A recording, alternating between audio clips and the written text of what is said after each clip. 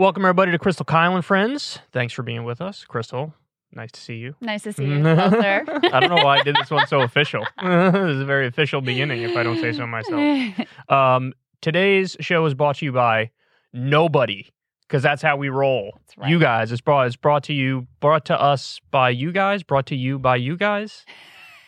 It's you guys pay for the show. Thank you. We appreciate it. You make it happen. Yeah, you make it happen. We don't accept any ad money, and we're very proud of that fact, which is why I'm bragging about it right now at the top of the show. But anyway, today we're having a lovely conversation. Yes, with a labor organizer. I actually got to speak with her briefly on Breaking Points and really loved what she had to say. Her name's Daisy Pitkin. She just wrote a book called On the Line, A Story of Class Solidarity and Two Women's Epic Fight to Build a Union. She's also involved in the Starbucks organizing effort, so she can speak to that. Starbucks has decided they are going all in on union busting, like amping it up even to higher levels. But she also can speak to the broader labor movement and the Amazon labor union, which I obviously am extremely excited about because of the transformational possibilities for the working class. So very timely guest we have here. So she's a labor organizer. She's part of a union called Unite. Yes. And from what I understand, you were telling me that Unite is one of the more aggressive unions in terms of organizing people. That's right. So this is not a defensive outlet. This is a very offensive outlet. And she has been on the front lines of going into some of the most difficult possible workplaces, conditions in, staunchly anti-union conservative states with immigrant workers who are fearful not only of, the constant union busting, but also sometimes of immigration. And so she really has, a visceral experience with just how hard it is for working class people, for workers to get representation and be able to exercise the legal rights they're supposedly entitled to. So, yeah, so I'm really looking forward to the conversation. It's going to be a good one. But before we get to that, why don't you tell me a little bit about what was the first story we were going to cover again? Well, we could talk either about there's a little personal development with regard to Spotify and Breaking Points. Let's wait on CNN that one. Plus. Let's wait. The CNN Plus Yeah. thing. Yeah, this story is... Go ahead. This is fun. Okay, so as you guys know, CNN Plus had their big flashy launch with exciting personalities like Wolf Blitzer, Anderson Cooper, Jake Tapper. So this is the live stream. Let's explain to everybody just the basic. Yeah. This is their live stream effort to try to compete with new media, basically. Because, look, the reality is CNN makes buckets and buckets of money from traditional cable news, but they also we're on top of it today. They also recognize that their average viewer is like 68 years old. It's like 67, 68, somewhere in there. That the cable news model overall is dying. Matter of when, not if. And so they know they got to do something. And Zucker's last big push before he got pushed out was putting together CNN Plus. It's their streaming effort. MSNBC already has one. It's called Peacock. Fox already has one. It's called like Fox News Nation or something. I didn't even know Fox had one. Oh, you didn't? No, yeah, I that's didn't. where like Diamond and Silk had a show there. Lorenzo had a show over there. Yeah, she got hired for that. So they've spent a lot of... Actually, Tucker has a show there, too. Really? That even people don't watch any of it. When he's in the wood room. In the wood room. Why are you in a wood room? Yeah. That's an expensive wood room, too. We know how much sets cost. That's a lot of money that they put into that weird room. Silly. Anyway, none of them is going very well, although they don't really publish their numbers, which is proof that it's not going well. Because if it was going well, they would tell you all about it. Okay. So this is CNN's Netflix or CNN's Disney Plus. That's what this is. Their attempt at that. Their attempt at that, yes, except without the content that anyone wants to watch. Okay. True. So we have a little bit of indication of how this is actually going. And this is from TechCrunch. So it's not some like partisan or anti-CNN outlet. They say CNN Plus launch might be off to a bumpy start, numbers suggest. CNN Plus launched on Tuesday, March 29th, and is already showing mediocre results in terms of standalone mobile app installs. Sensor Tower released its initial figures that show the CNN app, which now houses that new streaming service, added about 18,000 installs on the day of launch. During the 7 days ending March 22nd, it had an average of 9,000 installs per day. 18,000 installs for the app. And they go to great lengths to say, listen, this may not be the complete picture. It could be, you can access the service in other ways. It could be even like a little bit overstating the picture, because how many of those people downloaded the app, looked at it and were like, oh, I have to pay? I'm not putting my credit card number in. Getting someone to download an app is one thing. Getting them to enter their credit card number and actually pay you is a whole other thing. Yes. So let me put that in perspective for everybody. I would say that my channel, Secular Talk, is sort of like a mid-sized YouTube channel, right? If I launched an app, I would have more than 18,000 downloads in the first day. Yes. Now, I don't know if you got to this part in the article yet, but I want to tell everybody the amount of money that they spent pushing this thing. $250 million. That's what they spent on advertising. $250 million. They advertised everywhere. There were billboards, probably in Times Square. They took out ads during the Oscars, which cost like $2 million a spot. They took out ads during the Oscars. They were running ads on your channel, Breaking Points, which is hilarious because, like, they're basically paying you and Sagar to relentlessly shit on them, which is like, it's like, by the way, back in the day, like the Mormon Church ran some ads on my channel. That's and I was perfect. like, this is glorious. That's so perfect. I don't think people have to worry about me selling out to the Mormon Church. It's more like my enemies are paying me, which is glorious. Anyway, 18,000 the first day, then 9,000 after that. Then they had the nerve. They did an interview with, what was it, CNN?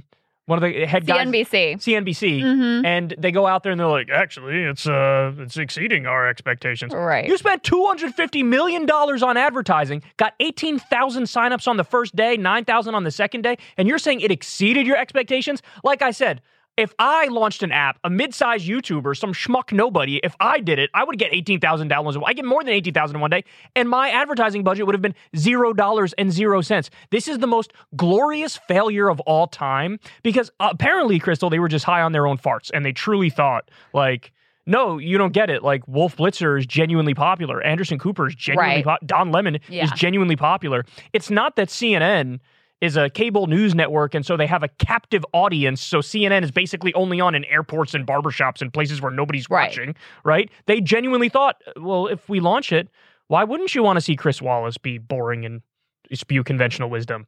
And, like, you made a good point last night about this, talking about, like, Disney Plus, for example. Yeah. If you're a parent, Disney Plus is almost an essential.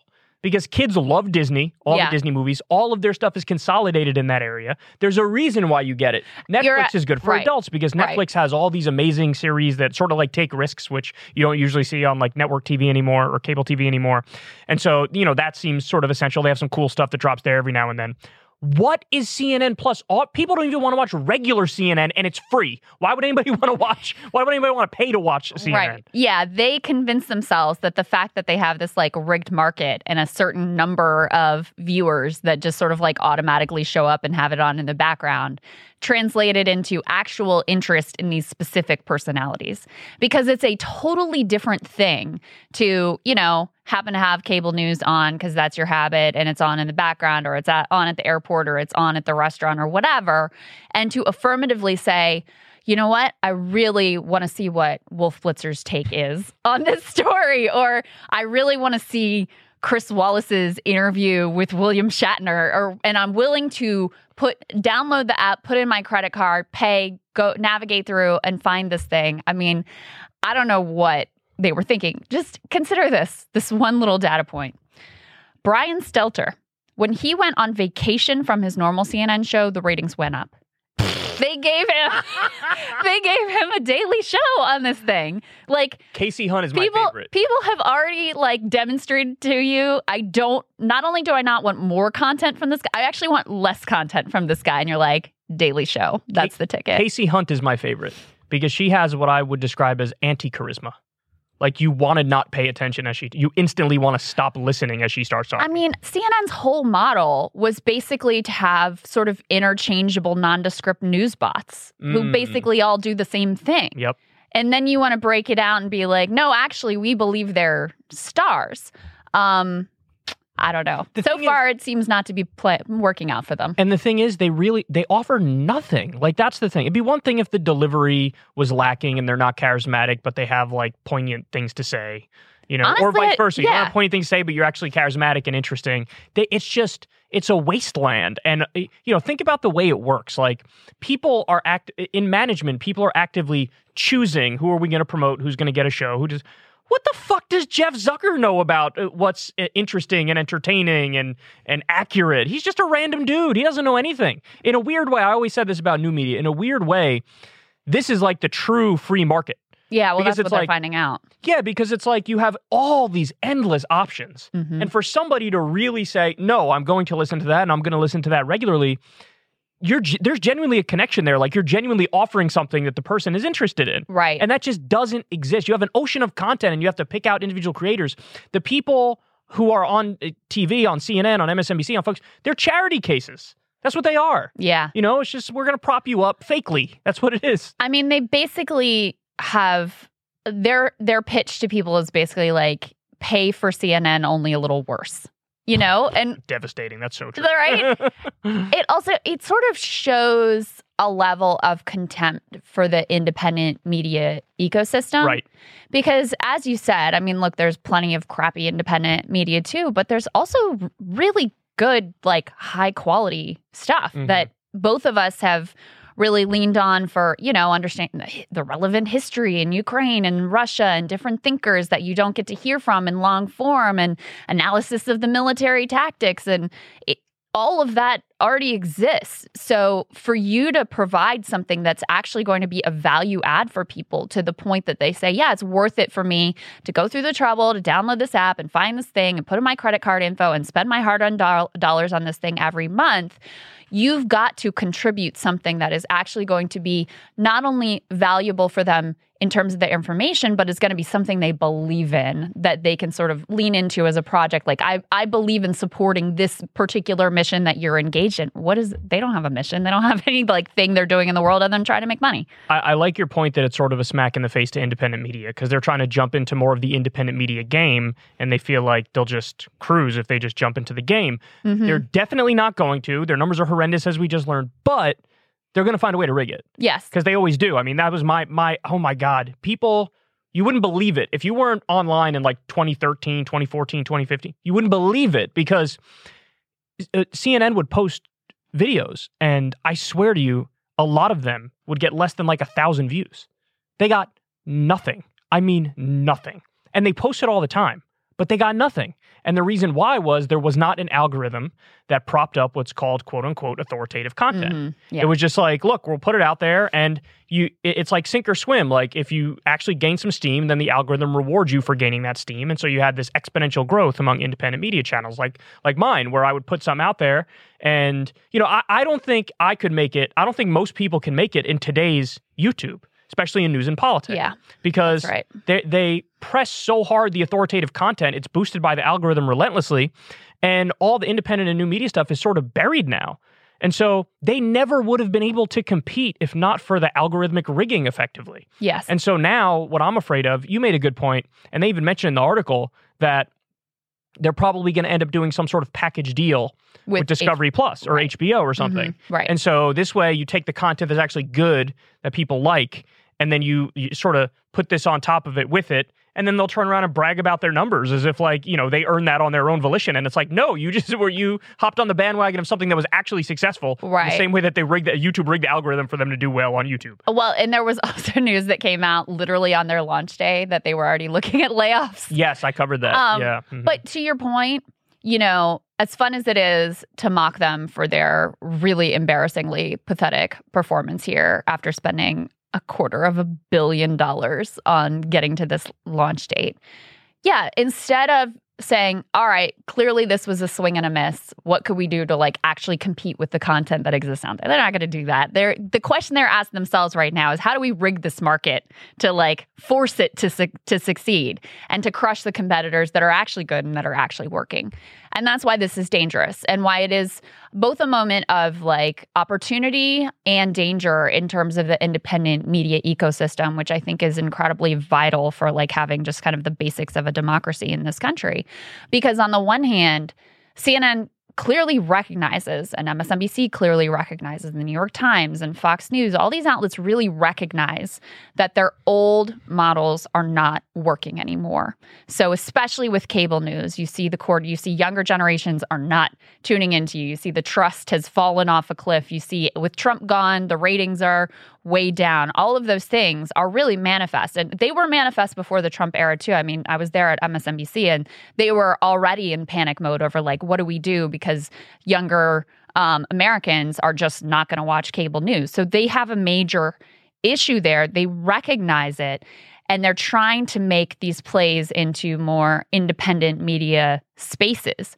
And so it's a good thing because there's an opportunity for us to kind of be a more credible competitor to the mainstream. But the danger is that they're going to try to snuff us out, try to destroy the landscape, try to dominate whatever the new thing is. Yeah, so. and like I said, they've already done that to a large extent. Oh, yeah, and so absolutely. now it's just like, it gets worse and worse as time goes by. So anyway, I mean, let me ask you a question. It's a random question to end on here, but are they going to have ads on it too? I don't know. Okay, because I would break some shit if they had ads on it too. But you have to think they're not going to be satisfied just with subscriber revenue. Usually the point of a subscription model is so that you don't have ads. Right. I mean, that's like premium acts like that. You know what I'm saying? Yeah. I don't know. People drive me crazy. It's like that new Bill Maher podcast, which I suffered through a couple episodes of. He has ads. And he made it seem like, I want to do something different. Like, I want to get into the, this game here. And it's like, he made it seem like, it's just for fun, like in my little break time that I have during my week. And he's reading ads for products I 100% know Bill Maher doesn't use. Right. It's like, bro, you're Bill Maher. You're worth $1 gazillion. Do you really need to do ads? It all feels so fucking soulless to me. It really does. Yeah. Like, it's just everybody's trying to do the money grab and climb the ladder without putting in the work. And it's, I want to take a shower. Yeah, indeed. Well, it's not going well for them, but that doesn't mean that they won't ultimately win the day in the end, sadly. All right, so this was kind of an interesting little thing that just happened. We just got a note at Breaking Points from Spotify that they are effectively being forced to discontinue service in Russia. And I'll just read from you a little bit of the email that we got. It says, Spotify has continued to believe it's critically important to try and keep our service operational in Russia to provide trusted, independent news and information in the region. Unfortunately, recently enacted legislation further restricting access to information, eliminating free expression, and criminalizing certain types of news puts the safety of Spotify's employees and possibly even our listeners at risk. After carefully considering our options and the current circumstances, we have come to the difficult decision to fully suspend our service in Russia. I reached out to our friend Yegor, who is in Moscow, to see what sort of communication he'd gotten from Spotify on their end. The Russian Spotify listeners got a very sort of generic, like, no explanation as to why service was being pulled. All that they said, the headline here is Spotify suspends service in Russia. Hello. After carefully considering the current circumstances, we have come to the difficult decision to suspend the Spotify service in Russia from April 11th, 2022. We hope this additional information answers questions you may have. Thank you from all of us at Spotify. So basically, Spotify is done in Russia, which is kind of sad. So this is your comeuppance for pushing fake news. That's what this is really about. You should apologize, and you should not I'm deeply ashamed. Promote anti-Russian propaganda as much as you do. I guess that's what that is. Yeah. So it's gone. I mean, it's worse than that, actually. So the Spotify's the new one. Right. And, it sucks because, like you said, there's all this great content now is going to be missing. Now, people who are tech savvy would use a VPN, which would get them around all these bans. Yeah. But the question is, and I'd love to see some empirical research on this, is like what percentage of the population knows to use a VPN versus... Right. It's very generational. Right. So, obviously, I mean, I communicate with Yegor on Twitter all the time, and Twitter is already banned in Russia, but he's able to use a VPN connection to have no issue. And he said, there have been previous crackdowns before during protests where everybody kind of learned how to use a VPN to get around whatever the bans and the censorship. But I would imagine it's at least like 50%, right? That are just like, it's banned, it's banned. I would think it's at least 50%. Right. And like I said, I think younger Russians very much more likely to know how to get around it than older Russians. And I think that plays out also in terms of the public sentiment in country about the war and whether they buy into, it's just a special military operation and we're denazifying it.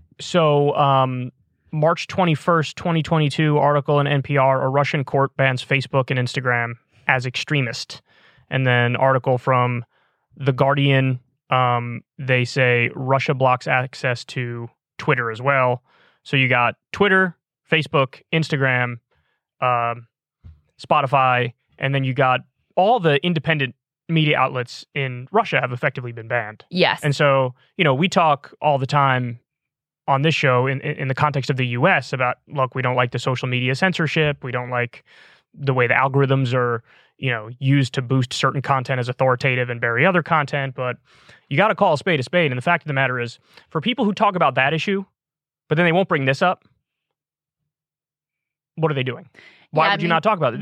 They've outright criminalized. It's above and beyond, honestly, what happens in the U.S. Oh, yeah. Now, yeah, for sure. Now, don't get it twisted. Julian Assange, Edward Snowden, there are plenty of examples of deeply authoritarian actions of the U.S. government. Right. Without a doubt. They banned all of Facebook and Instagram and Twitter and now Spotify. So your guy's show is probably going to take a hit. I don't know how many people in Russia are actually listening to your show on a regular basis. Either, to be honest, but it's got to be thousands of people now are not going to access it, or they'll have to get a VPN in order to access it. You're going to lose some number of people as a result of this. Yeah, and it really is. I mean, again, I don't think we have a super sizable audience in Russia. That's never been apparent to me that we have a large listener base there. But it does make me sad because we really have tried very hard to present accurate information as best we can. And so it does feel like a small loss to not be able to have people in that country be able to hear what we have to say. And this is really no fault of Spotify. Like, you can't blame them whatsoever. They're looking at the fact that they've literally passed laws banning fake news, threatening jail time for describing it accurately as a war. So, I mean, when you look at that, like, what else are you going to do? But it is a loss and a sad sign of, just how dangerous this time is and how much this is pushing us. This whole situation, Russia's war on Ukraine, is just further pulling the globe apart. Yeah, I mean, look, I'll end on a slightly more positive note here, but really this is just idealism in a sense. I would love it if there could be some sort of global commitment to the general principles of freedom of speech and a free press. Mm-hmm. I mean, usually when you do it at the global level, it never really works because, like Biden was talking about, we're going to do a minimum tax on corporation, a global minimum tax. And it's like, one country's like, I don't want to do that. And the whole fucking thing falls apart. And we're usually that one country. Of course, yeah. It's like, let's have global human rights. And we're like, nah, we're not. Right, Maybe for you guys, but not for us. I would love that on this front of like some just broad commitment to free speech and free expression and an open internet. But unfortunately, everything's going in the opposite direction. Everything is going to more I'm sure the authoritarian metaverse direction. is going to fix this, Kyle. Oh, yeah. That's what I think is coming to our rescue. The metaverse is going to end up like the regular internet, where people just go there for escapism and porn. It's going to be worse because it's even more like there's even more ways to manipulate you and like profit off of your pain. I mean, the fact that the big land grab in the metaverse is like fake Rodeo Drive and fake corporate space to sell you more stuff. It's like, do I really need more opportunities to have capitalism fuck with me? Not so much. Escape the real world hellscape and come to the virtual hellscape. Yeah, only this one with even more control from Mark Zuckerberg. Yay! Yeah, that's the guy I want ruling our lives. But there is a hopeful story that is unfolding in our country right now that I'm truly excited about, which is these green shoots in the labor movement with the Starbucks workers organizing across the country like wildfire, with the historic union vote in Staten Island for the Amazon Labor Union and the leadership of Chris Smalls there. And we have a wonderful guest to talk about what it is actually like to be on the front lines of these struggles. Daisy Pitkin is a labor organizer for Unite. She is also the author of a wonderful new book that I've been reading called On the Line, a story of class solidarity and two women's epic fight to build a union. Let's get right to it. Daisy, it's so nice to see you again. Yeah, it's good to see you too. Thanks for having me on. Of course. Yeah, I loved getting to talk to you over on Breaking Points, and I thought there was so much more that we could possibly get into. And it has become even more timely since we first booked you to come on the podcast, because, of course, we have the historic union election for the Amazon Labor Union in Staten Island, JFK 8. Just give us your immediate reaction to why that's so extraordinary and what you think it might mean. I'm so inspired by that victory. I think that it's incredible for a group of workers to organize themselves and each other and to stand up to that kind of power and vicious anti-union campaign, right?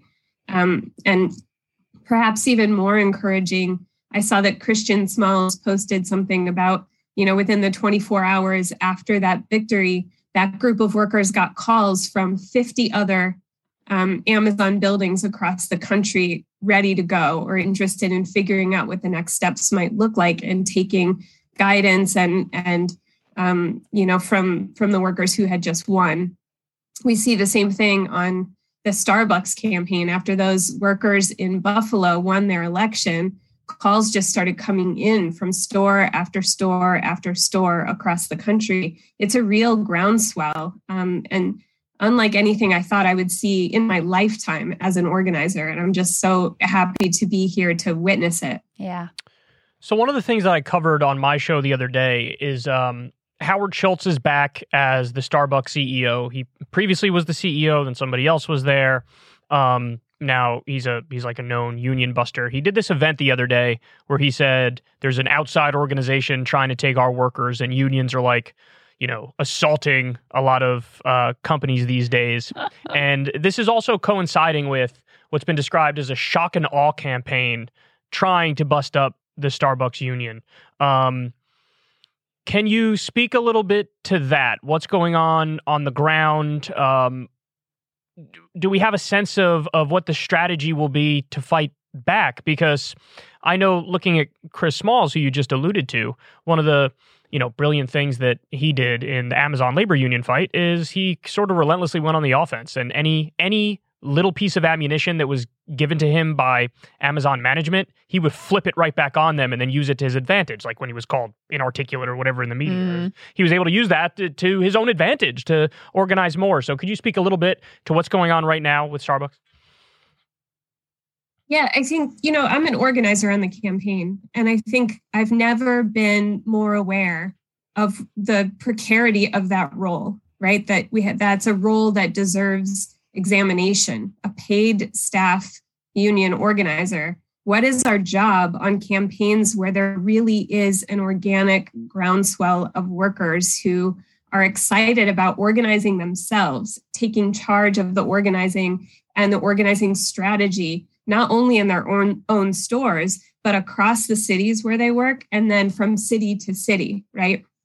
We're seeing this moment where some of the classic union busting rhetoric just won't work on this campaign, and wouldn't work at that place, at that Amazon warehouse in Staten Island either. I imagine, though, I didn't work closely on that campaign, right? I was watching it from Pittsburgh closely and excitedly, but just watching. But that message about third partying the union, which Starbucks is trying to make real on, in store after store across the country, that Workers United is doing this or is doing that, or is, this is the way it's structured, or this is what they will do at the bargaining table. And that kind of trying to make the union seem like some outside force that's coming in to organize workers doesn't make any sense to workers on this campaign, because it's not what's happening. What's actually happening on the ground is that workers are organizing themselves and each other. They're at the bargaining table, bargaining contracts at the few stores that have already won their union elections, right? So a lot of the old playbook of union busting is backfiring. And I really think that these massive corporations, they're spending a ton of money union busting, right? I think the figure in the last year from Amazon was $4.3 million they spent trying to break unions. Failed, right? But their union busting it doesn't take into account the momentum of this moment. And one of the Starbucks workers here in Pittsburgh had a really good analogy for this the other day and told me, everything they do, everything they say doesn't make any sense to us, and it doesn't work. In fact, it backfires. It's just making us more angry, and everything they do reveals more to us the need to have a union. And he said to me, it's like they're trying to stop a tidal wave with a water squirt gun. Like they're just squirting more water, adding more water at the tidal wave that's them. There's no way to stop it. There's no way to stop it. I have observed a little bit of the same phenomenon from the outside. I mean, watching the Amazon labor union fight, the classic example here is first they fire Chris, then they, have this internal memo that leaks that says he's not smart or articulate, very racially loaded language as well. And by the way, we want to make him the face of the union movement. And so he's like, all right, let's do it then. I'm the face of the union movement. Here we go. And I think even some more of their actions, like their union busting, lawyers, I think came in and called some of the organizers thugs, again, which backfired. And so normally what these tactics do is they create a climate of fear where people who even may have been sort of pro-union or union curious to start with, they just become very worried about like, what does this actually mean? And am I going to lose my job? And oh my God, they fired Chris, so Lord knows they could fire me. But it feels like the climate is different now, such that when they fire Chris or they fire Layla Dalton, who's a worker organizer at a Starbucks, it doesn't seem like it scares people. It seems like it just enrages and emboldens them. I mean, I saw protesters come to the Starbucks that Layla had been fired from, demanding that she be reinstated. And reportedly, management was like hiding in the bathroom scared because these protesters had come to the store super mad that Layla had been, what appears to be illegally retaliated against. So do you get that same sense that because of COVID and because you had all this language about essential workers and because workers are just ever so slightly less invisible than they used to be, and because you have this weird labor market where there's lots of jobs, it's just they're crappy jobs, people feel like, all right, what's the worst that happens to me? You fire me from this crappy job, I'll go get another crappy job. That's no big deal. The fight is to make this job right now an actually decent, good, dignified job where I have some say and some control over my day-to-day life. Yeah, I think a lot has happened over the last few years to really lay bare for working people all of the forces at work that are stacked against them. And people are just fed up, right? And they're going to fight back. Labor law is broken in this country. So the way that we have to fight back is very visibly in a massive, collective, militant kind of way. That's the way we're going to win. And I think people understand that from sort of day one on the campaigns that they're running, that, labor law and the NLRB are not going to save us right now. We have to do this together. And in order to do that, we have to be really strong. And I also think, I've been a union organizer for about 20 years. And I see that how union busting works on campaigns and the fact that it's not working the same way on campaigns today. And I wonder a lot about these questions that you're asking about why that is, what has changed. And I think that this community of workers, especially on the Starbucks campaign, are projecting strength to each other, right? Like normally, busting works and it starts to scare a small group of people, and fear kind of echoes or reverberates throughout a workplace and across workplaces through an industry. And instead of fear reverberating in that way right now, what we see is sort of strength and militancy reverberating.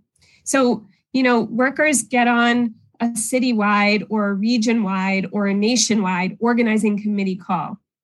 And they hear a story from an organizing committee member in another city saying, when they came to my store and they started holding captives, I just stood up and asked them, well, if you're telling me I'm not going to be able to transfer anymore if we vote for the union, it's you guys who are taking away the ability to transfer. So tell me, why is Starbucks trying to take away benefits that I have?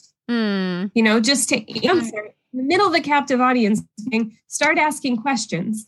Start to disrupt their message, right? And so now there are captive audience meetings happening right now today at a store here in Pittsburgh. I'm getting text messages from the organizing committee there saying, here's what they're saying. Here are the leaflets they're handing out.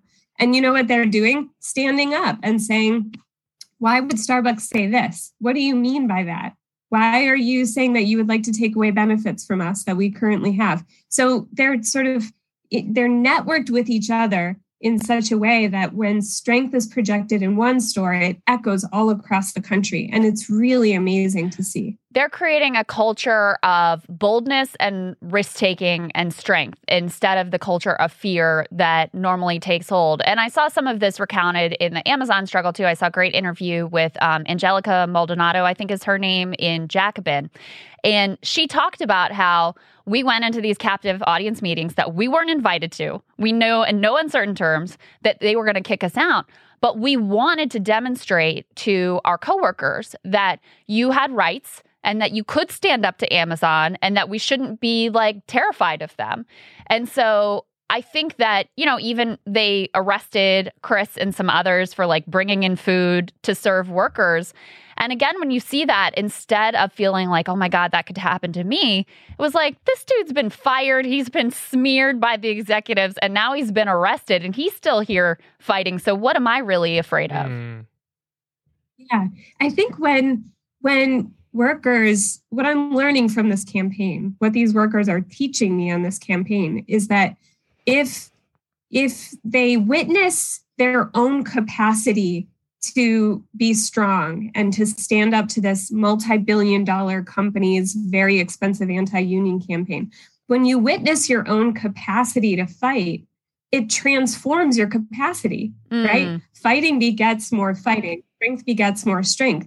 If you witness your own capacity to fight, it changes you and you become even stronger. And so we have this, you know, massive group. There are now thousands of Starbucks workers in this fight. And we have this massive group of workers who are now, their capacity to fight is growing as we speak. And they're going to move forward in this company, in this campaign, in this movement that's inside Starbucks, but also through the rest of their lives in this country, in other workplaces, in other organizations, and have that capacity to fight for the rest of their lives. That to me is what's really incredible about this moment. So talk to me about some of the up talking about it. Talk to me about some of the slimy union busting tactics. Crystal mentioned one last night, like mad boss, sad boss, happy boss, or something like that. Something I learned from your book. Yeah, is you talk about good boss, bad boss, and sad boss, and how you sort of use those archetypes to prepare workers for what they're likely to face in the union busting campaign. Yeah, so this is called inoculation, and it's one of the most important things that workers do with each other, and organizers like me can help workers do during the course of a campaign. And it's to prepare for the anti-union campaign by letting folks know what they're about to face. And the more accurate we can be, the more specific we can be about what they're about to hear from the company, the more power it takes out of that message, right? So on the Starbucks campaign right now, workers have made an anti-union bingo card with phrases that they've heard store managers and district managers and regional managers say all across the country. And we have disseminated them nationally. I love that. So some workers go right into the captive audience meeting with the bingo card and start checking off like, oh, they said that. Oh, they said that. What are some of the things? And we have this big joke that if you get bingo, you get swag. That's really true. You have to have fun. You know, there will be joy in the revolution. Some of the things are telling them to be careful about what they sign. That's a big phrase. Any sort of language that third parties the union.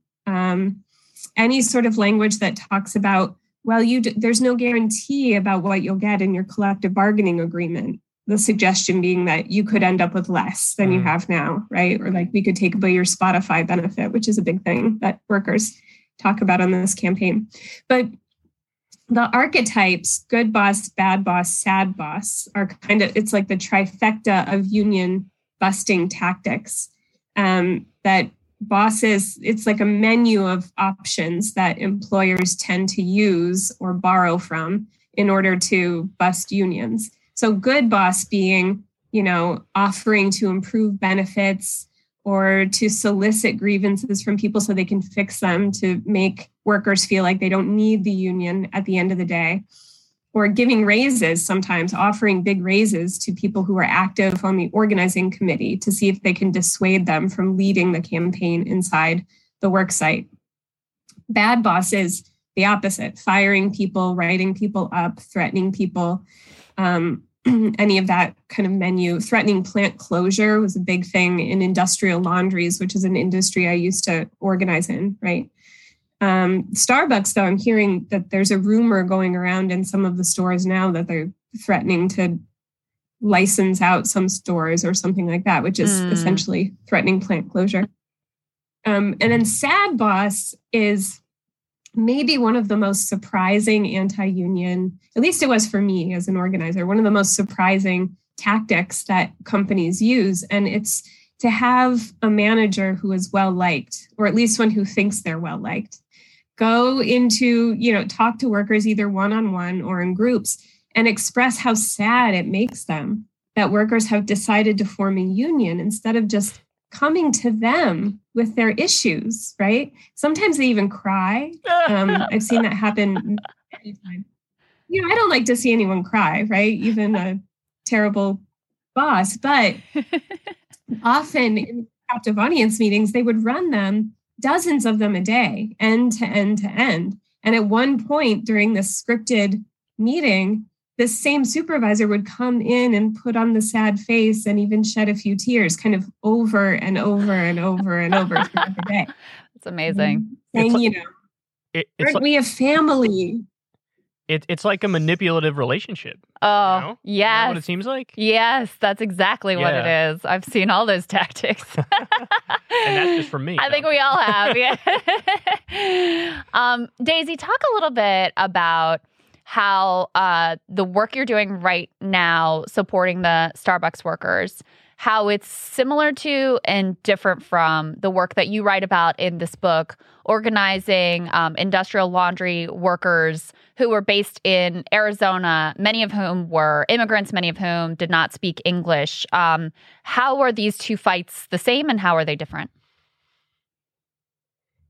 They're the same in that it's really hard to organize unions in this country.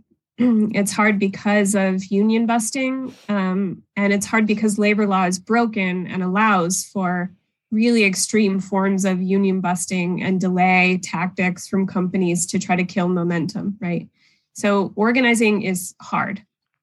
And that's the same. That was the same in the early 2000s, which is kind of the time frame that I write about in the book. It has been the same for decades, and it's the same today on Amazon and Starbucks and any number of the other organizing campaigns that are happening right now, which, they're happening in many industries in many regions across the country. It's an exciting time, but organizing is really hard. I think what's different is that the role or the perceived role of the paid union organizer like myself is shifting. And I think it's shifting in really crucial ways that mean good things for unions and internal democracy in unions and workers really taking the reins of their campaigns, their bargaining, and then the life of their union once it's kind of established and we're on the other end of collective bargaining, that these workers have a different sense of their own kind of responsibility to the union that they're building. And I'm really encouraged by that. I think, in Phoenix in the early 2000s, organizing industrial laundry workers who, as you point out, were mostly immigrants, mostly women, there was another kind of groundswell that happened there. There were some very strong worker leaders. In fact, I write a lot about one of them. Her name is Alma, and she's one of the gutsiest worker leaders I've still ever met in my life. She organized her hospital laundry. There were about 220 workers there. They washed linens from hospitals in the area. It's really tough, dangerous work. She organized that factory, and then she helped to organize other factories across Phoenix, right? And there was a groundswell of workers. The anti-union campaign worked differently on that population of workers. And I think it was the timing. I think it is that those workers were particularly vulnerable in a bunch of ways. This was Phoenix in the early 2000s, a deep red city in a deep red state in Joe Arpaio country. There were layers and layers of opposition that those workers had to stand up and face in order to organize, not just their employers, but the entire political climate of that place. So it took, I think, a different kind of bravery in some ways to do what they did. But they organized and they won by and large, though it took years and years, right? I think my role as a staff organizer there was, it was a lot of some heavy-handed organizing. I mean, we helped with everything from logistics to training about how to do house calls and how to talk about the union, to driving workers around the city so that they could talk to each other. Many of them didn't have driver's licenses and couldn't drive. The public transportation in Phoenix, at least at the time, sucked. So there was a lot of that kind of hands-on day-to-day work from me as an organizer and the rest of the organizers on my team. On Starbucks now, it's different. A lot of the workers come to the campaign with the sort of skills to do a lot of what it takes to administer a campaign, build spreadsheets, track card signing in their own shops, set up Zoom links so that they can get on Zoom and talk to each other. And I think what it's teaching me as an organizer is that in order to run campaigns in this kind of way in the future, my job is to democratize the experience and expertise I have as quickly as I can and then get out of the way, right? Teach the skills and experience that I have and then get out of the way so that workers can do the work of the campaign.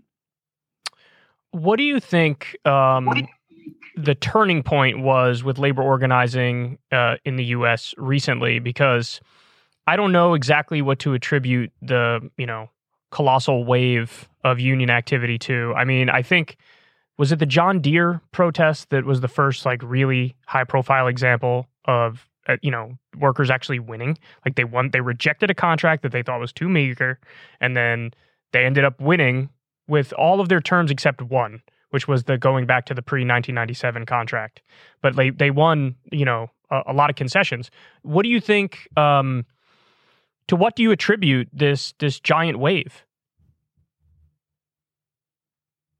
I think John Deere was really pivotal, but before John Deere, I think this wave, and there are a lot of smart people doing a lot of smart talking about this, but to me, it seems that this wave started with the red state teacher strikes before the pandemic, right? And witnessing the capacity of teachers across West Virginia just saying, we don't care if this strike is illegal, we're going to fucking strike anyway. Yeah. And then standing on the highway singing, what is the song that they sang? Country Roads. They also would sing Twisted Sister, We're Not Going to Take It. Yes. I feel like there are the images of the sort of brazen work that teachers were doing in solidarity with each other. Watching people fight and win gives us the capacity to fight and win, right? I think the pandemic certainly accelerated some of the urgency around organizing, but I think that we're learning to win by watching ourselves win. And I mean ourselves by the working class, really. That winning begets winning, right? The boldness to reject that contract and just stay out is something that 20 years ago might not have happened. And now people are sensing that there's a turning of the tide. There's something else that's really interesting to me that's happening right now, and that's really exciting, which is that, first of all, the media reported a little bit more on these struggles than they did, even with, I mean, the teachers' wave was immense and it got barely any national media coverage because it didn't fit into some like weird Trump versus the Democrats or Russia narrative. So it didn't get nearly the coverage that it should have, given how truly extraordinary it was in modern times. This time around, look, they did cover John Deere. They did cover what was going on in Bessemer. So you had a little bit more visibility. And then now that the Amazon labor union has won a victory in Staten Island, I've seen Chris Smalls on CNBC. I've seen him on MSNBC telling them that, you know, some of the Democratic Party's words are a little hollow on their support for labor rights.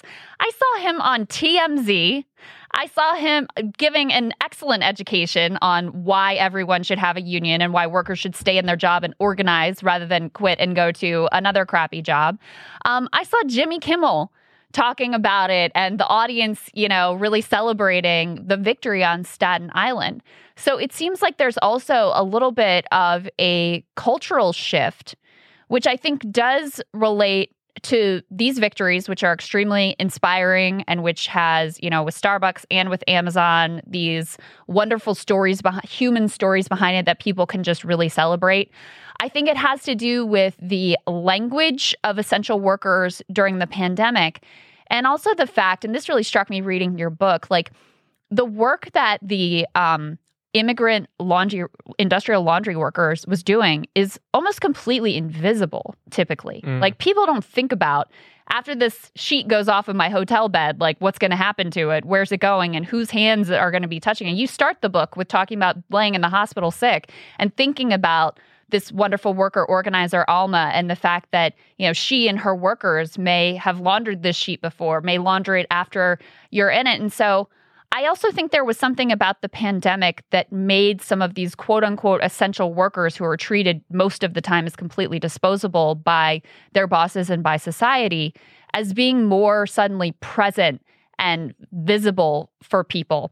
And for the workers themselves, I have to think that it was a kind of a radicalizing experience to realize that your boss is literally willing to risk your life in the name of like a little bit higher profit margin for the corporate overhead.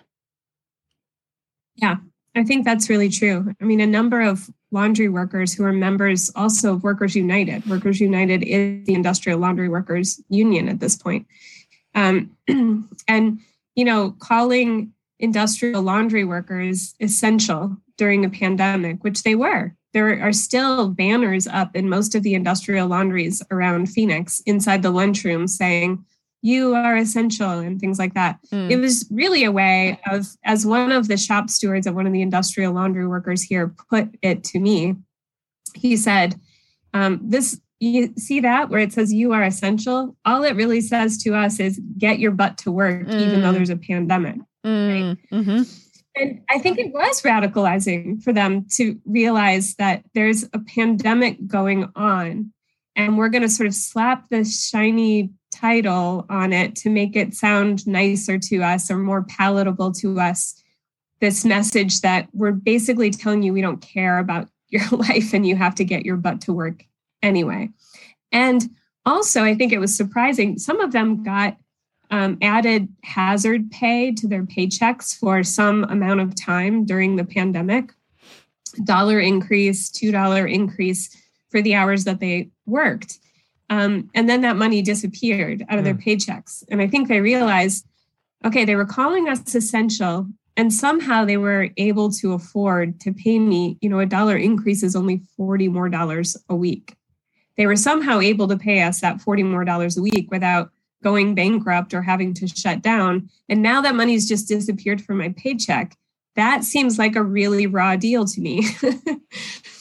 So I think you're right that the pandemic brought into much sharper focus not only the raw deal that workers are getting, but the fact that it doesn't have to be that way. It doesn't have to be that way. It created space to imagine other ways for it to be. What did you make of when we talked to Chris Smalls on the show before the vote? You know, he talked about how they're doing the union on their own, like they're going it independent. I remember during that podcast, sort of my intuitive feeling about that was like, I kind of like that. I like the fact that you're trying to do it on your own. And, a theory some people have floated is that it sort of made them fly under the radar a little bit. They were viewed, almost dismissed out of hand, like, no way, this is going to work. So maybe there wasn't even as strong of a resistance as there could have been if it was coming from a more experienced challenger, if you will. What do you make of that approach of going like the independent way that he did? And do you think that approach is something that can be replicated not just at other Amazon stores, which, yes, can it be replicated at other Amazon facilities, but can it also be replicated in other businesses as well? Absolutely, it can be replicated. Yes, and I hope that workers take that as a cue that they can do that themselves. You can stand up and get together with some of your coworkers and decide that you're going to form a union and figure out how to do it on your own. Absolutely. And it should be happening. Union approval ratings, whatever that means. I still try to imagine every time I hear union approval ratings are up. When they poll people, more and more people now have a favorable view of unions than they have in a very long time. I often wonder what the question is that goes into that poll. But, I think it's true that people have it generally, they know what unions are more than they have in the recent past. And they think that they're generally a good thing, right?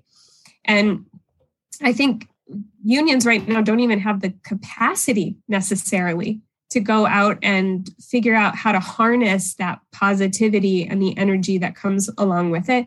And I hope that workers decide now's the time, we're going to organize ourselves, but also realize that there are unions that exist who can help to supply some infrastructure to your campaign. It should be your campaign, but look, sometimes you're going to need to phone bank. Find a union that will help you do that. Find a union that will help you connect all the information you have about your coworkers to Action Network or something so that you can text everyone all at the same time. Find a union that will pay for your copies.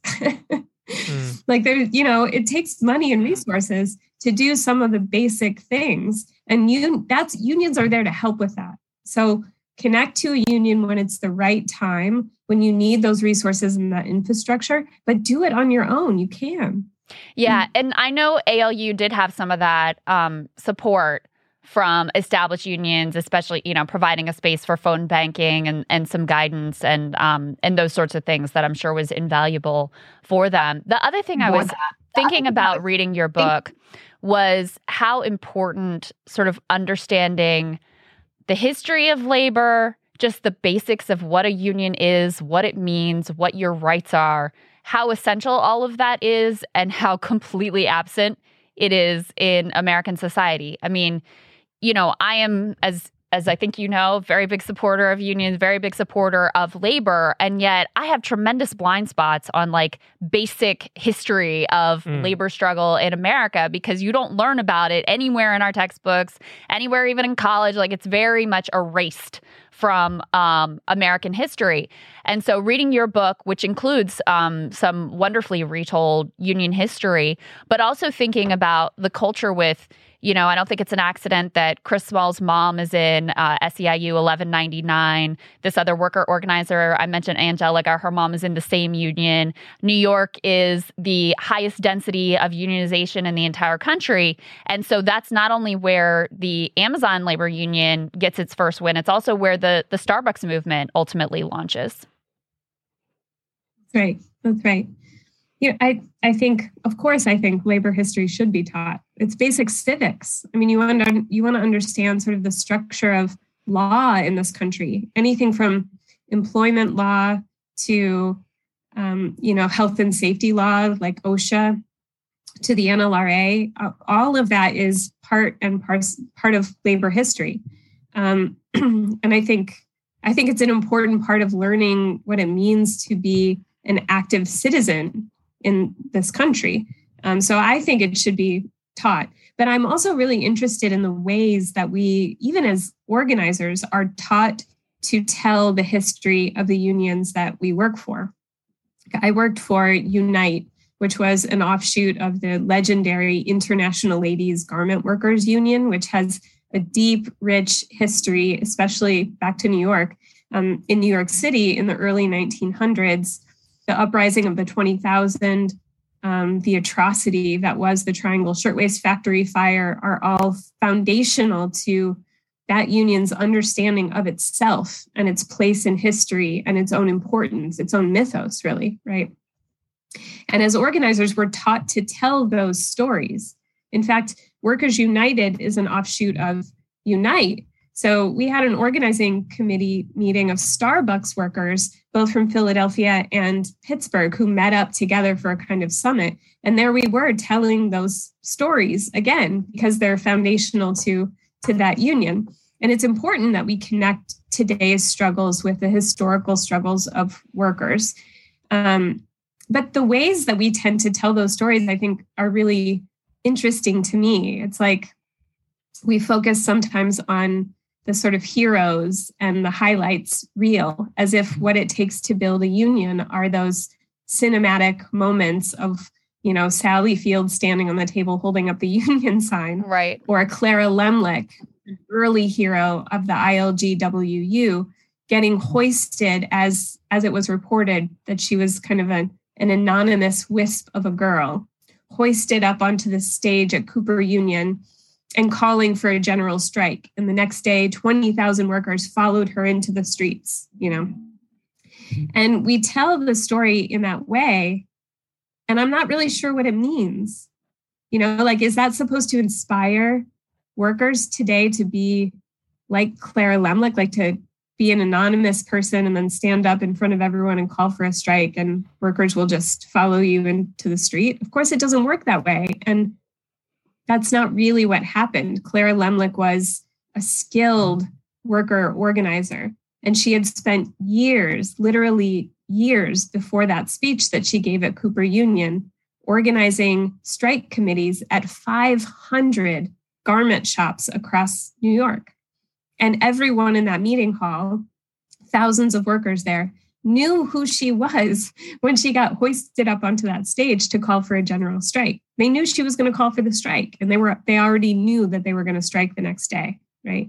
It's like the story of Rosa Parks that I learned when I was young, that she was a tired woman who just did not want to get up and move her seat. And of course, that's not true. She was an organizer. She was deeply embedded in the civil rights movement. And that's why that worked. Right. And this moment was planned, and a lot of work, replicable work, was done and foundation laid before that sort of cinematic moment ever occurs.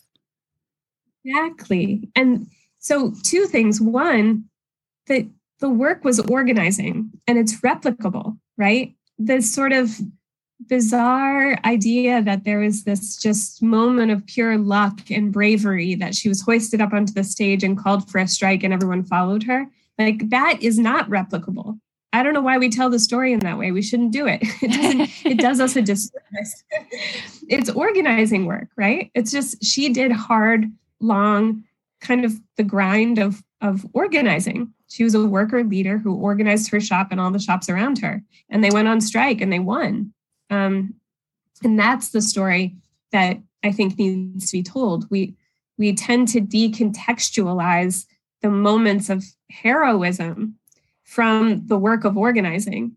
And I think it does us a disservice, right? And also, I don't think that the demonstration, the uprising of the 20,000 that followed it, was a demonstration of strength, right? But what it demonstrated was that a union had already been built. The strike didn't build the union. The union had been built through the hard work of organizing that Clara and her other organizing committee members did.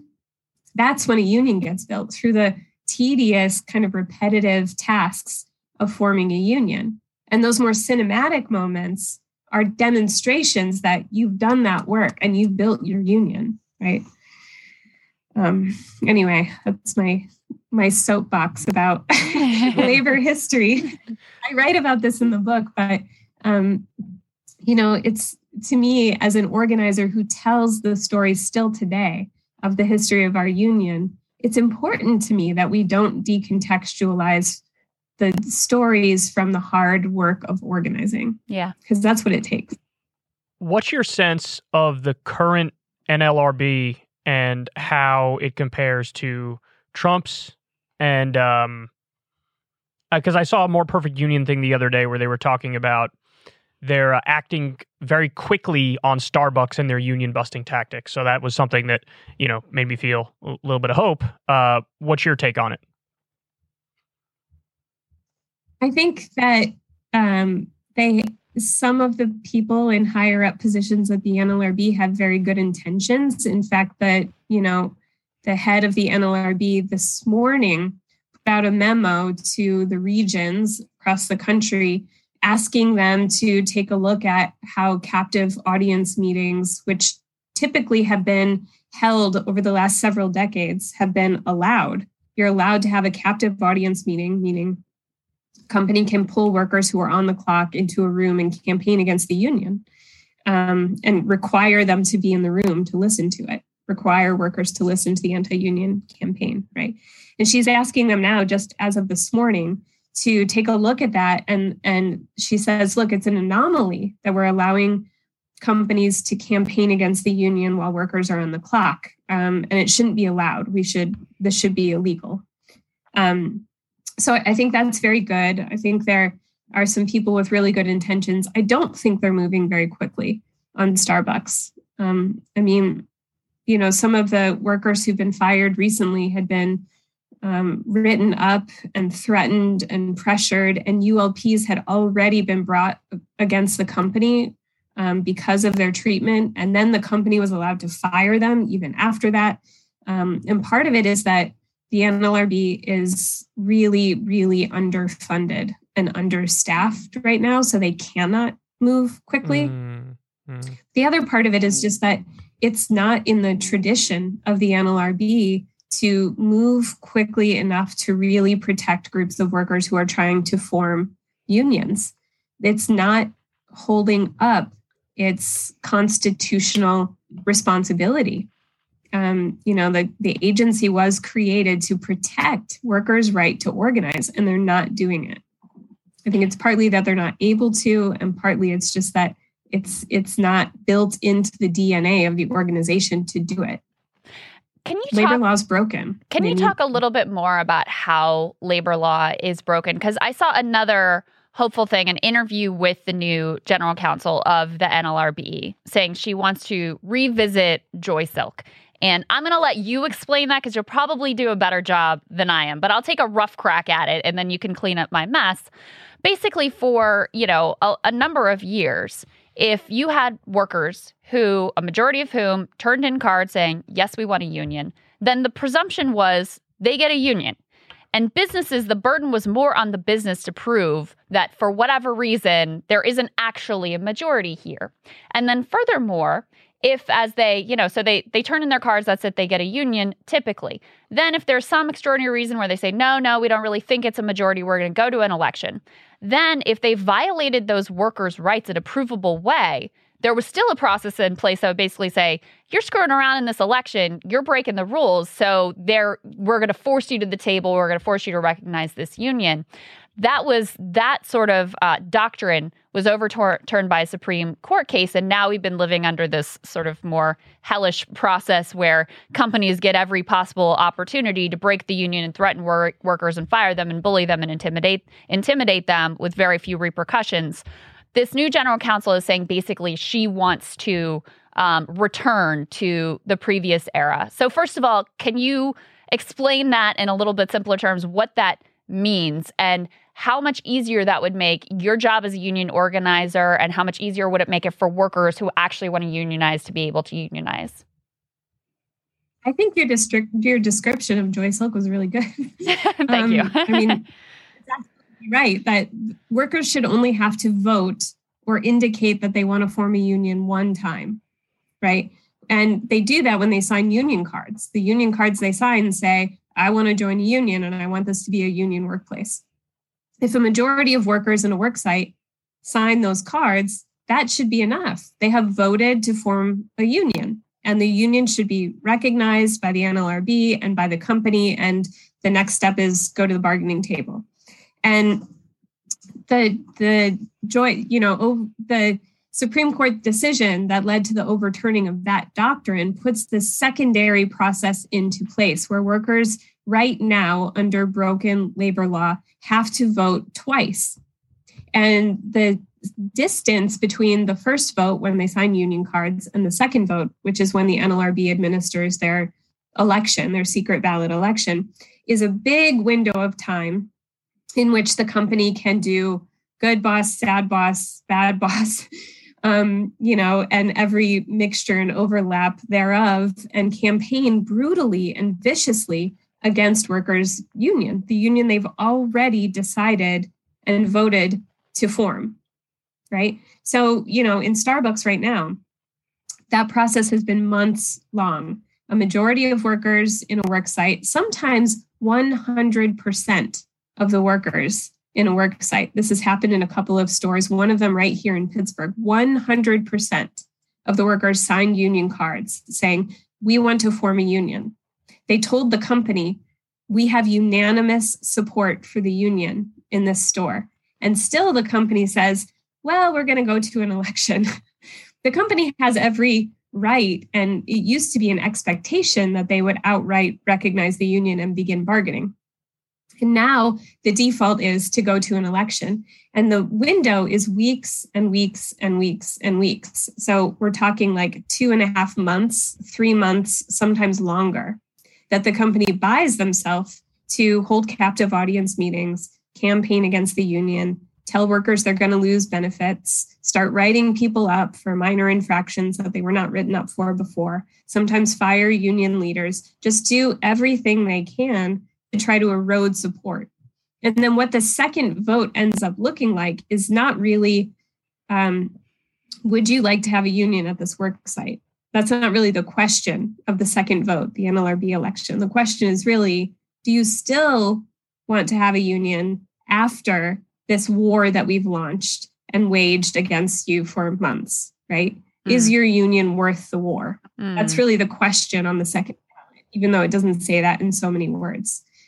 It's a really unfair process and it needs to change. And, reinstating Joy Silk would go a long way toward doing that.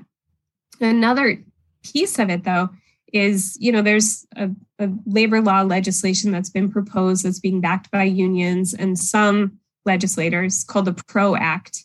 And it would do a lot of what reinstating Joy Silk would do, but it would also give the NLRB or the NLRA some teeth, meaning right now, usually what happens if companies violate the law and we go through the huge, long process in the NLRB of having charges filed and investigated and then have a hearing and then have the decision from the administrative law judge that oversees the hearing, which is a very long process, right? By the end of it, if you win an unfair labor practice charge against a company, whether they've threatened workers or illegally written people up or surveilled workers or fired workers, more often than not, the remedy for that, the strictest remedy that the NLRB can impose is that the company has to put up a sign in the workplace saying, we violated the law, we're sorry, and we won't do it again. Oh my God. That's it. Pathetic. So if you're a company like Starbucks or Amazon, and you're like, okay, on the one hand, we could recognize the union, which will profoundly change the balance of power in our company. Or we could violate the law, and maybe a couple of years from now, we might have to apologize for it. Like, what would you do? Yeah. Yeah, it's like when... your question. That reminds me of when, there was colossal amounts of fraud committed on Wall Street, and then they get fined for less than what they made with the fraud. Yeah. That's what that reminds me of. Yeah. Yeah. Daisy, there's another piece of the PRO Act that also is really important, which is I think it's very important for people to understand that winning the union election is the first step. Then you have to get a contract. And right now, basically, it's a similar dynamic. Companies can pretend like they're negotiating in good faith, but not really be negotiating in good faith and keep from coming to terms on a contract effectively indefinitely. The PRO Act would compel them to come to terms through a sort of like mediation. So they wouldn't have that ability to just like push the contract off indefinitely. Can you talk through what that process is? So for the Starbucks workers who have now won their union elections, for the Amazon workers, 8,000 some at the Staten Island warehouse who just voted for union election, and I know they're pushing for contract negotiations to begin immediately. What are they facing now? So the next couple steps of that process tend to be in work sites where I've helped to lead campaigns where workers have won unions, is workers really work in a democratic way to decide what they want to bargain over. So they usually elect a bargaining committee. In my view, the bigger the bargaining committee, the better. They elect people to represent them at the bargaining table with the company. So there are workers who sit down at the table and help to bargain the contract or do all of the bargaining of the contract, depending on what they want. And then they tend to survey all of the workers who are members of the union and ask them questions about what's most important. What should we focus on? What are the things that we absolutely have to fight for? What are the things that there's some leeway on, and they construct a list of demands and priorities. And then that bargaining team takes those demands and priorities and tries to put it into language that they would propose putting into a collective bargaining agreement. And they sit down with the company and begin bargaining. Typically, bargaining happens where you negotiate the non-financials first. So all the language in the contract that protects workers, like just cause and a grievance procedure and sort of rights about scheduling and seniority and things like that. And then you get to the economic issues that are going to cost the company money. Those are the things that, you have to fight usually the hardest for because companies hate to part with their money. Mm-hmm. So that's sort of what bargaining looks like. It takes many, many sessions. It takes a lot of training sometimes. Workers have to work really hard with each other to make sure that they are all on the same page before they go to the bargaining table. And then there's a long process of being as transparent as possible about what's happening at the bargaining table, making sure it's being communicated to all of the workers at the work site effectively. There are a lot of general membership meetings that tend to happen during bargaining so that people can stay on the same page and not fall for the company's messaging about what's going on at the bargaining table, things like that. But the way I think about bargaining tends to be, look, the NLRA says that companies are required to sit down and bargain with workers once their union has been certified and recognized, right? And that they have to bargain in good faith. It's what the law says, which means they're not supposed to just sit there and cross their arms at the table or plug their ears with their fingers and not listen and jerk around at the bargaining table. They're supposed to actually be moving toward an agreement with workers every step of the way. That's what it means to bargain in good faith. But of course, companies don't tend to do that. They sit down, they want to give as little as possible. They have to kind of make it look like they're bargaining in good faith, but there are not a lot of, there aren't a lot of consequences if they don't do that. So the PRO Act, as you said, would go a long way toward actually creating some sort of structure to that so that if companies aren't bargaining in good faith, there's a mediator who can step in and force them to bargain in better faith. But in bargaining, what companies really want at the end of the day is to have peace with the union.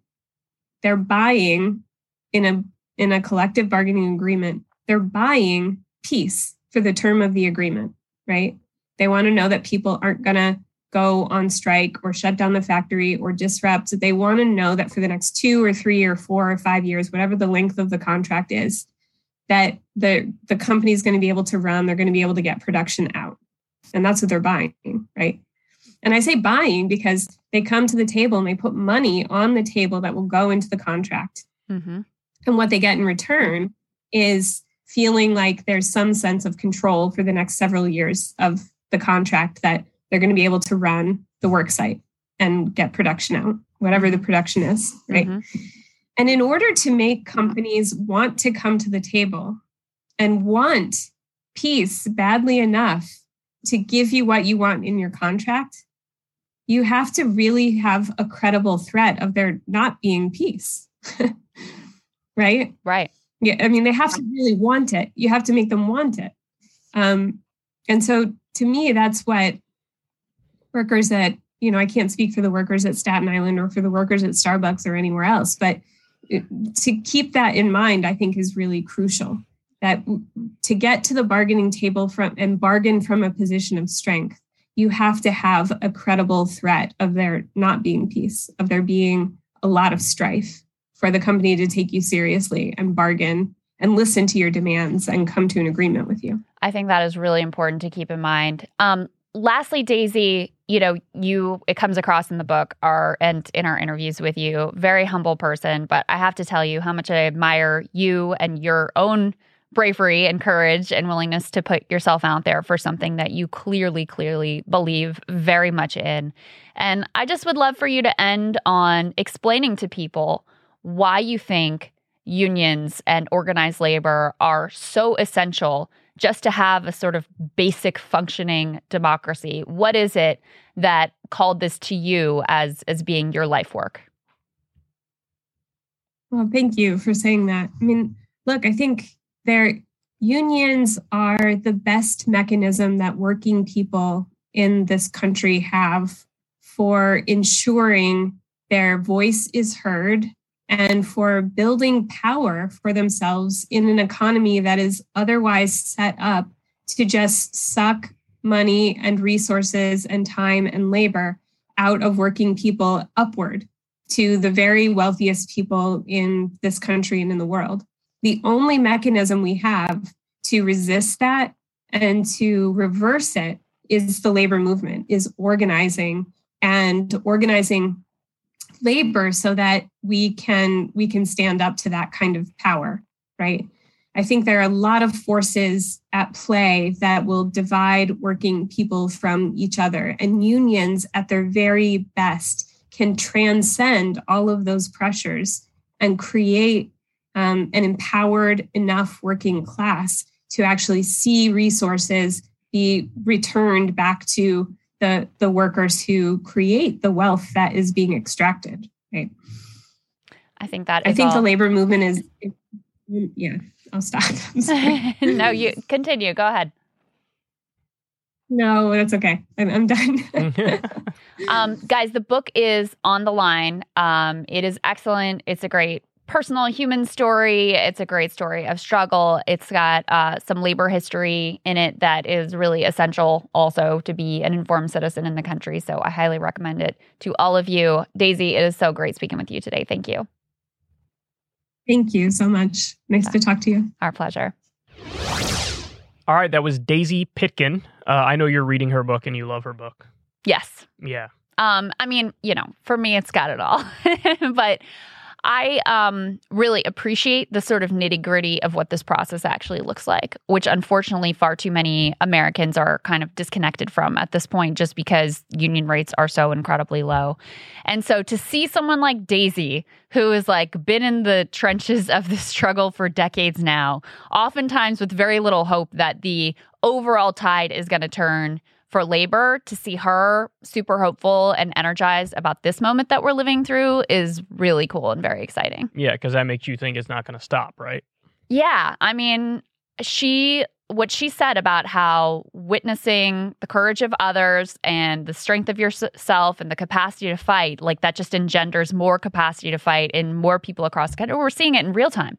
We saw it with Starbucks. They started with one location in Buffalo that was able to successfully unionize, and boom, that thing took off across the country. And now we see it with Amazon Labor, where, already dozens of buildings have reached out to them to say, hey, me too. And this is a company that not a single warehouse has ever been unionized in the U.S. And even you see it, in Bessemer, the union is down in the count by 100 or so ballots, still in the game, though, because there's more than 400 that have been challenged. So there's still a glimmer of hope there. But you can see just in the time from the first election to now, there's been a tremendous shift. So I very much believe that unions are not only critical for workers to have democracy and a voice in their workplaces, but they're critical for workers to have democracy and a voice in this country at all. And if you don't have that counterweight, I mean, that's how you end up with the new Gilded Age excesses and lack of real democracy that we have right now. I like how she said, basically, in order to get any leverage at all, you have to basically cause good trouble. You got to be ready to be militant. You got to have a credible threat of, hey, we'll shut it down. No problem. You're not going to bargain with this. We'll walk out. We'll shut it down. Which is an argument for being ballsy and having a spine. Yeah. And the second that management starts to squeal a little bit and people might want to back off, it's like, actually, no, that's when you're supposed to pounce harder to let them know, this is our leverage. Our leverage is we can shut this shit down if need be. So you better come and negotiate in good faith. And like she says, buy peace. Right. You want to buy peace? Okay, we want X amount Here's our of price. Paid vacation time. We want wages higher. We want these benefits. It's that's why you get a situation where, unionized workers on average make, I forget the exact number, but I used to talk about it all the time on the show. It's $1,500 more in wages on average, and then, they get more benefits as well. So right. Well, I saw another great interview from my friend Eric Blank over at Jacobin with one of the labor organizers at ALU who is an immigrant, and he was really integral in organizing some of the African immigrant communities in particular at that Amazon warehouse. And I think he was the one who was talking about look, we're New Yorkers. We see that unions are critical for the firefighters and the police and the sanitation workers. And we see that it provides them with a more stable livelihood and with decent benefits and with pension benefits either. So we get it. So for so long, for my entire life, we've been in this downward spiral where unions are ebbing away and ebbing away and ebbing away. And it's less obvious to people when they make up such a small percentage of the working public. It's much less obvious what the benefit is. And you just fall out of connection with the language and the process and the culture of all of it and the values that undergird it. And so this might be a pivotal point where we start to get a virtuous cycle where people are seeing what's happening and seeing how it's benefiting these workers and saying, yeah, if they can do it, I can do it too. And you know what? Amazon is this big, scary company, but they managed to pull it off. So what am I really afraid of? We might be at a place where we're in that virtuous circle. It's still lured with the laws as it is and how rigged. I mean, it is still such an uphill battle. And it is still the case that last year union rates continue to decline. And it is still the case that, the labor uprisings that we're seeing now don't compare in any respect with the numbers of the 1930s. But these are some really compelling stories, some really compelling demonstrations and sort of education in real time of why this stuff matters. And so, yeah, that's why I find it to be so hopeful. And to hear Daisy kind of validate that, I think is also really important. Yeah, I think it's just birthed out of necessity because people realize ain't no cavalry coming to save you. Who's coming to save you? You got to save yourself. And so if it's birthed out of necessity, that's where you get it's almost like people are well, what other options do we have? We have no other.